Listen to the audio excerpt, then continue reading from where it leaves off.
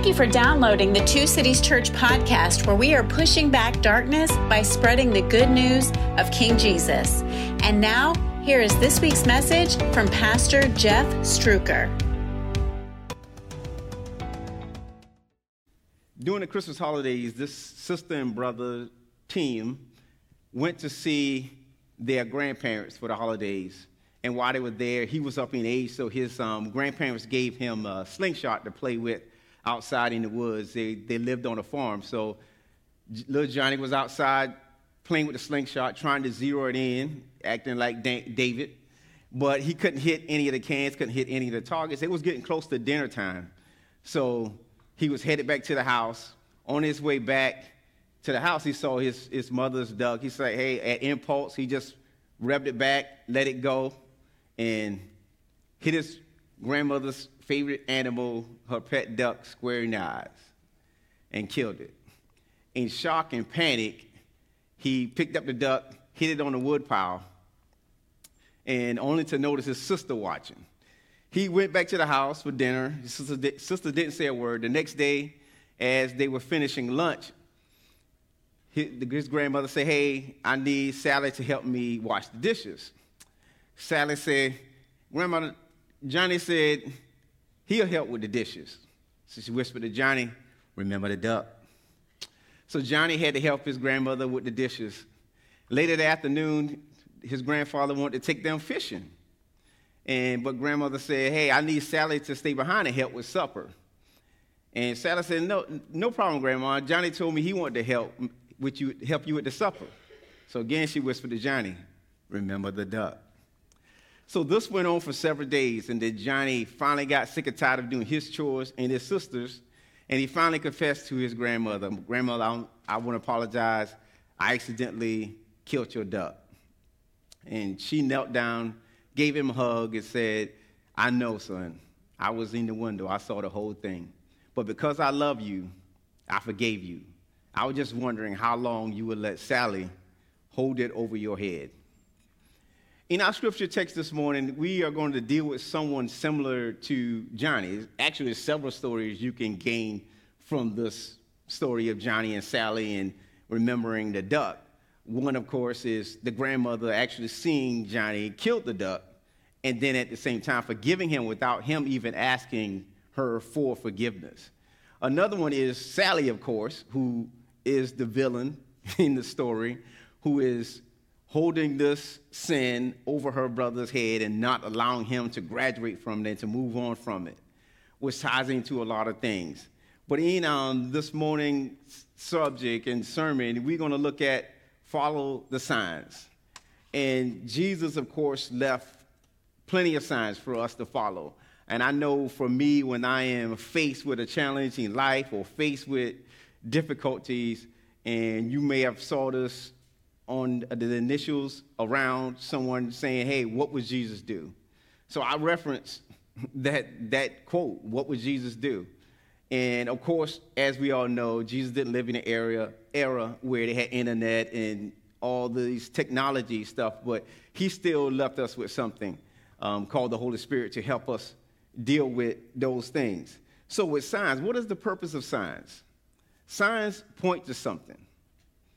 They get us somewhere. As you were coming in today, especially for those who were with us for the first time, you followed the signs or you followed Shelley as you passed the signs directing you here. But if you had to come in here on your own for the first time, you would have to look for the signs in order to get here. And as you were coming this way, if you were to stop at the sign saying worship service is that way, and you stopped there, you wouldn't be where you were destined to go. You wouldn't be at your destination. A few of us traveled during the holidays, and a lot of us traveled places that we've been to before, but we followed the signs. We followed the stop signs, the yield sign, and so on and so forth, because if you don't, you could hurt yourself or someone else. So we all have to follow signs. But in the process of following signs, Jesus did something extraordinary in his first part of today's text. And the first thing he did is the Great Commission. Now, when I'm saying Great Commission, I'm not talking about the commission that Jesus talked about in Matthew 28:18 through 20, where he says that go therefore and make disciples of all nations, baptizing them in the name of the Father, Son, and the Holy Spirit. I'm not talking about that Great Commission. I'm talking about this one that is overlooked in John 20, beginning at verse 19. In this Great Commission, for those of us that are serving in the military, you either serve as an enlisted soldier, you serve as an officer. As you serve as an enlisted, you have an oath of enlistment. For officer, you have the oath of office. And it goes similar to this. At the first part of it, you raise your right hand and you repeat. After the person who's leading it, you say, I, and they say state your name. So I would say, I, Troy Singleton, do solemnly swear or affirm to support and defend the Constitution of the United States against all enemies, both foreign and domestic. After that, the two oaths separate. The oath for enlisted soldiers, they have to obey the orders of the president, the officers over them, and they fall under what we call UCMJ, Uniform Code of Military Justice, which is our judicial system of forced punishment. For the officers, they're not given any orders to follow. They have to stand on the Constitution and defend the Constitution. So in the essence of what Jesus is doing, and for a Christian and as us as believers and as the disciples in today's story, their Constitution is God and the Bible. So what we're going to see here is really a commissioning ceremony with the guest speaker being none other than Jesus himself. So we get the opportunity to eavesdrop on this ceremony. If you've never been to a commission ceremony for an officer, and after that ceremony, they get to take off some other material and be able to render their first salute to someone and hand them this coin. But look at this commissioning ceremony that Jesus is going to commit. And picking up in 19, because this is a continuation from last week, and it just stopped. It's the same day as Pastor Jeff preached on last week, but John is saying, when it was evening of that first day of the week, the disciples were gathered together with the doors locked because they feared the Jews. Jesus came, stood among them, and said to them, "Peace be with you." Wanted them to don't freak out because he just walked through a wall. Having said this, he showed them his hands and his side. So the disciples rejoiced when they saw the Lord. Jesus said to them, again, "Peace to you." The second piece starts the ceremony, and it comes with some responsibility. How we know? Because of what it said afterwards. As the Father has sent me, I also send you. Now, if you look in your Bibles, you see this part in red. After saying this, he breathed on them and said, "Receive the Holy Spirit. If you forgive the sins of any, they are forgiven them. If they retain the sins of any, they are retained." So, of course, people may wonder, how can Jesus walk through a wall after the doors are closed and locked? Because he's Jesus, and he can do that. He could change the molecules in his body to be able to walk through a wall. And this is what he did. And he says, immediately he says, "Peace." Because how would we all feel if these doors were closed and someone walked into the room with the doors locked? We would really be startled. We would really be a little shaken up with it. So he says this, "Peace unto you." And then he follows up. He shows them his hands, and he shows them his side to let them know, hey, I am Jesus, come back from the dead. I know I told y'all this several times before in the past, but today is the day that you actually get a chance to see me in totality as a group. So he gets to the process where he starts this commissioning ceremony. And Jesus told them this in John 14, 15, and 16, when he said, "When I go, I will send the Spirit, and I will come back in the form of the Holy Spirit."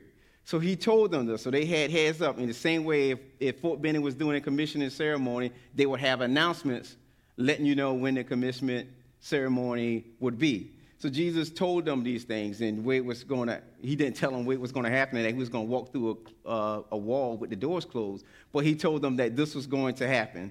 So we have to go back to Genesis 2 and 7 to see what Jesus does in these verses. And in that part of it, God breathed into Adam, and Adam became a living soul. But now we see the second Adam breathing life into them and receiving the Holy Spirit. Now the disciples had to be sanctified with the Holy Spirit in order to do the things that God wanted them to do. And without that, they wouldn't be able to lean on God. They wouldn't be able to do the things that Jesus were able to do if they didn't have the Holy Spirit. So in the same way that they have the Holy Spirit, at that point, we have the Holy Spirit now and have the capabilities of doing that. And you also may have noticed from this text that Jesus and God didn't breathe on a building. They didn't breathe on a temple. They didn't breathe on a sanctuary. He breathed on human beings. Too many times we get caught up in buildings and structures and look what I've done and look what I have built. But God and Jesus are more concerned with us as individuals being the body of Christ, more so than having a building to say, look what we have done, and glorifying that building. So he didn't do those things.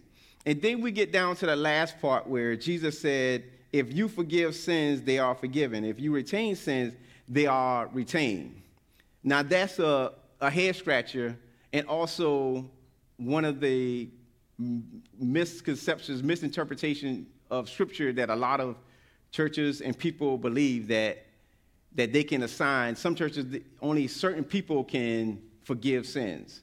But it contradicts what Daniel says in Daniel 9:9, where he says compassion and forgiveness belongs to the Lord. Or Mark 2:7, where Mark says, who can forgive sins but God alone? So how can Jesus tell the disciples in this verse that if you forgive sins, they are forgiven. If you retain sins, they are retained. And the way that you can do that is you follow the breadcrumbs and you listen to what Jesus is saying and how he set the example. You would have to go to Acts 10:42, 43, and Acts 13, 38, and 39. Go to them at your leisure. I'm not going to read them out per se. But what Peter is saying in 10:42 through 43, and John is saying, and Paul is saying in Acts 13, 38, and 39, he's saying, if someone says to you, I believe in the Lord Jesus Christ, you in turn can say to them, your sins are forgiven. That's what 10, 38, and 39 is saying. Correction, 42 and 43 is saying. And then, but if they saying, I reject Jesus, you could say, well, you will remain in your sins, and your sins are retained. So what both these verses are saying is, if you confess Christ as your Lord and Savior, your sins are forgiven. That's what gives them ability to do that. Another example of that, if you're on your job, your boss has left for the day. For me, when I was in the military, my superior officer or my NCO was gone for the day. My non-commissioned officer my superiors were gone for the day, and they left me in charge. So I'm giving orders to my peers and my subordinates. These are not my orders. I'm not operating under my authority. I'm operating under the authority of my superiors. And I'm giving them instructions, hey, we need to do this, that, and the other. And most of the time for me, I wasn't the highest ranking person, but I was left with the responsibility to give these orders. And these weren't my orders. They were orders of my superiors. And I would tell them, hey, do this. And sometimes they would say, who are you to tell us what to do? You're not the commander. You're not the first sergeant. I'm like, hey, they left me in charge. If you got a problem with it, you more than welcome to tell them when they come back. But until then, this is what we're doing. In the same way that you are held with those responsibilities on your job to execute the orders of your superiors, your boss, when they're not there, is what Jesus is saying in this verse. Plus the fact that they have the Holy Spirit. And what did Jesus say about the Holy Spirit? I will come in the form of the Holy Spirit. So although they are saying those things, your sins are forgiven, your sins are retained, they're operating with the Holy Spirit within them, which means they have a reference of Jesus within them. So they're not operating and functioning under their own authorities, which is all important. And we have to be able to do these things in order to operate in the love of God and what he would have for us to do. And moving forward, with that being said, we come to a point where we have to move from unbeliever to a believer. And you may ask, well, how can I be a follower of Jesus Christ and operate in unbelief? You can have different challenges you face on your job, in the military, so on and so forth, that are stressful. And it creates doubt. If you're doing a new position you're going to have some kind of nerves about that. You're going to have some level of unbelief. And if you was to look up unbelief or doubt in the dictionary, you would see Thomas. And this is what Thomas does. But Thomas, called twin, one of the 12, was not with them when Jesus came. So the other disciples were telling him, "We've seen the Lord," with excitement. But he said to them, "If I don't see the mark of the nails in his hand, put my finger into the mark of the nail, and put my hand into his side, I will never believe." In that song they're saying, "I believe you said it is so." Anyway, the week later, his disciples were indoors again, and Thomas was with them. Even though the doors were locked, Jesus came and stood among them and said, "Peace be with you." Then he said to Thomas, "Put your finger here and look at my hands. Reach out your hand and put it into my side. Don't be faithless, but believe." Thomas responded to him, "My Lord and my God." Jesus said, "Because you have seen me, you have believed." Blessed are those who have not seen and yet believe. Many have tried to figure out Thomas as to why he would be an unbeliever in this example, because of what I said about John 14, 15, and 16, that Jesus said he was going to go, he was going to come back, he was going to grant them the Holy Spirit. And Thomas was there when Jesus performed most of these miracles. Thomas was possibly there when Jesus raised Jairus' daughter, the widow's son, and he was definitely there when he raised Lazarus from the dead. But because of Thomas's action, Thomas will always be remembered as Doubting Thomas from that moment on. But people, like so many of us, fail to realize what you did prior to and what you did since you said those things. But here are some things that Thomas did that we might have forgotten about. Thomas was the one that encouraged Jesus to go to Bethany in John 11 by saying, "Hey, let us go also and die with him." He was the one that asked Jesus about where the Father was in chapter 14. Thomas wanted to know how to get with the Father. Thomas was inquisitive. He was courageous. He was faithful. But all we can remember about Thomas is his doubt and who God really was. And I dare anyone here or screaming online to raise their hand and say, "I've never had a slip of the tongue. And I never said anything that someone is holding over my head." Most of the people don't care what Thomas did after that or before. All they care about is that Thomas doubted who God was. Some people are holding stuff over your head right now. You've graduated from the sins of your past because of the blood of King Jesus, but there's a small population of people who refuse to let you celebrate your present and future. When I go back home to South Carolina, I have a friend and from high school. This is my wife's friend more so than it's my friend. And she would always call me Little Troy. To her, I'm still that 12-year-old boy in 5th grade that used to go hang out with them on the playground during recess. And no matter how many times I go back, no matter how many times she see me, if she was to meet you, and she would say, "Yeah, this is Little Troy." She said, "I know he's smart, he's grown, but to me, he will always be Little Troy." She said, I know you preacher and you do stuff, but to me, you always Little Troy. No matter how old I get, she is always going to call me Little Troy. And some of you are that same way in somebody's eyes, that when they see you, they always remember that one thing you said, that one thing you did, that they're never going to let you pass. They're never going to let you graduate from what you said or what you did and move on from that. But Jesus didn't do that with Thomas. He gave him a little rebuke, and then he said, "Blessed are those who haven't seen but still believe," like us. But we can get past those things. So some people will always remind you and others what you used to be, what you used to do. But I find that I don't get upset with her when she said it, because I knew who I am in Christ. So what you call me doesn't really matter. You have no heaven or hell to put me in. So how you want to remember me is how you're going to remember me. There's nothing I can say or do that's going to change your thought process on that matter. And some of you are dealing with the same thing, and a lot of people get upset, and I'm like, why? Like, what power do they have over you?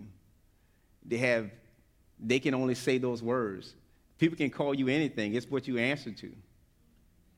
It's important. So being called something, people call people stuff all the time. But to me, what do you answer to? Do you answer to those things, or do you answer to who you really are? And if you answer to who you really are, you don't get upset when people call you out your name or they misjudge you. You're able to move on. Like to the disciples, nowhere in the Bible did they call Thomas Doubting Thomas. Thomas is their brother. He's their disciple. He's their friend. When Jesus forgave Thomas in that event, they moved on from it right along with Jesus. And the thing with Jesus, he forgets it. He casts it away. His disciples could have bring that up years later, but nowhere is it recorded that his disciples, his buddies, his friends brought up what he said about Jesus. They moved on from it. And thirdly, signs that lead, this quote from Charles Spurgeon. He says, there is no text in the whole Bible which was intended to create doubt. Doubt is the seed self-sown or sown by the devil, and it usually springs up with more sufficient abundance without our care. So what Charles Spurgeon is saying is doubt comes from two sources. It comes from you, or it comes from the enemy. And you create that doubt. And I'm not saying you're not going to get those, but you have to squash it right there. Don't feed it. Don't let it fester. You move on from it. And if the devil is saying it, he's saying something that don't line up with God's will anyway, so you can be able to recognize what he's saying. The third point is signs that lead the way. Signs that lead the way. And look at how John closed this gospel. He said, Jesus performed many other signs in the presence of his disciples that are not written in this book. But these are written so that you may believe that Jesus is the Messiah, the Son of God, and that by believing you may have life in his name. In life, you're going to do things for people to show that you are who you are, or you're going to do things for people that God has blessed you to do. And at different times, they're going to want to see something in addition to what you've shown them. In Jesus' case, at this point, it was nothing else left for him to show.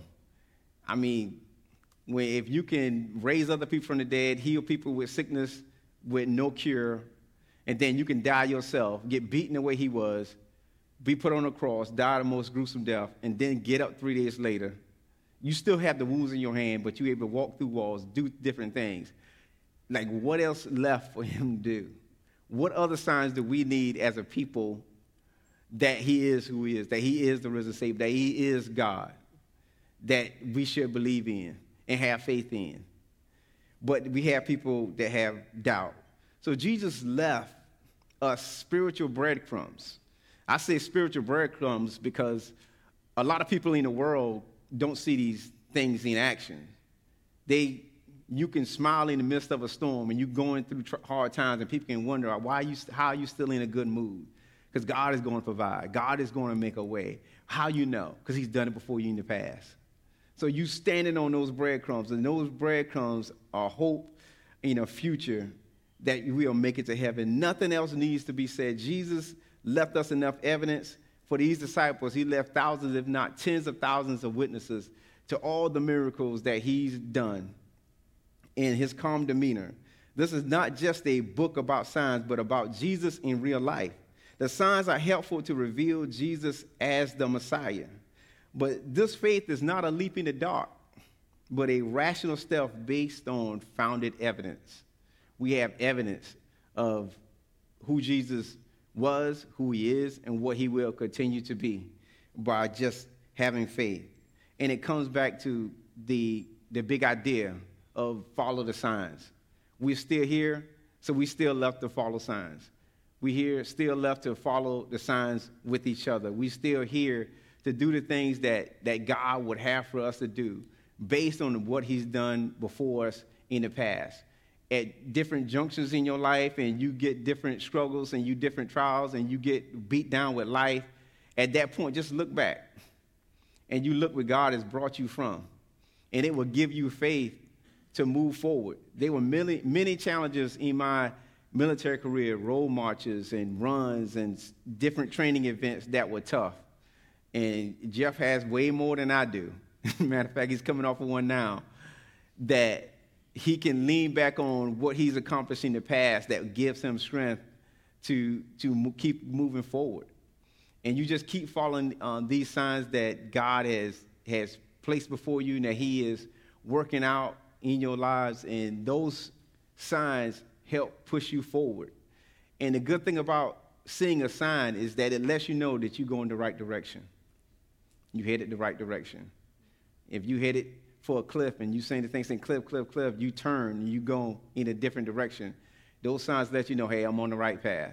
I'm doing God's will. Yes, this is tough, but I'm going to keep pushing forward and do what he would have me to do if I just keep following the signs. These signs are an assurance of what he's done, and they are going to show me how to get to the finish line. In our next step, they're quite simple. I need the Holy Spirit to help me follow the signs that lead to salvation. And us on our own strength, we are nothing. But with Christ, we can do all things. Why? Because he says so. And that the Holy Spirit dwells within us and gives us that strength and that courage to be able to persevere and move forward. Secondly, I believe Jesus has power on earth as well as in heaven.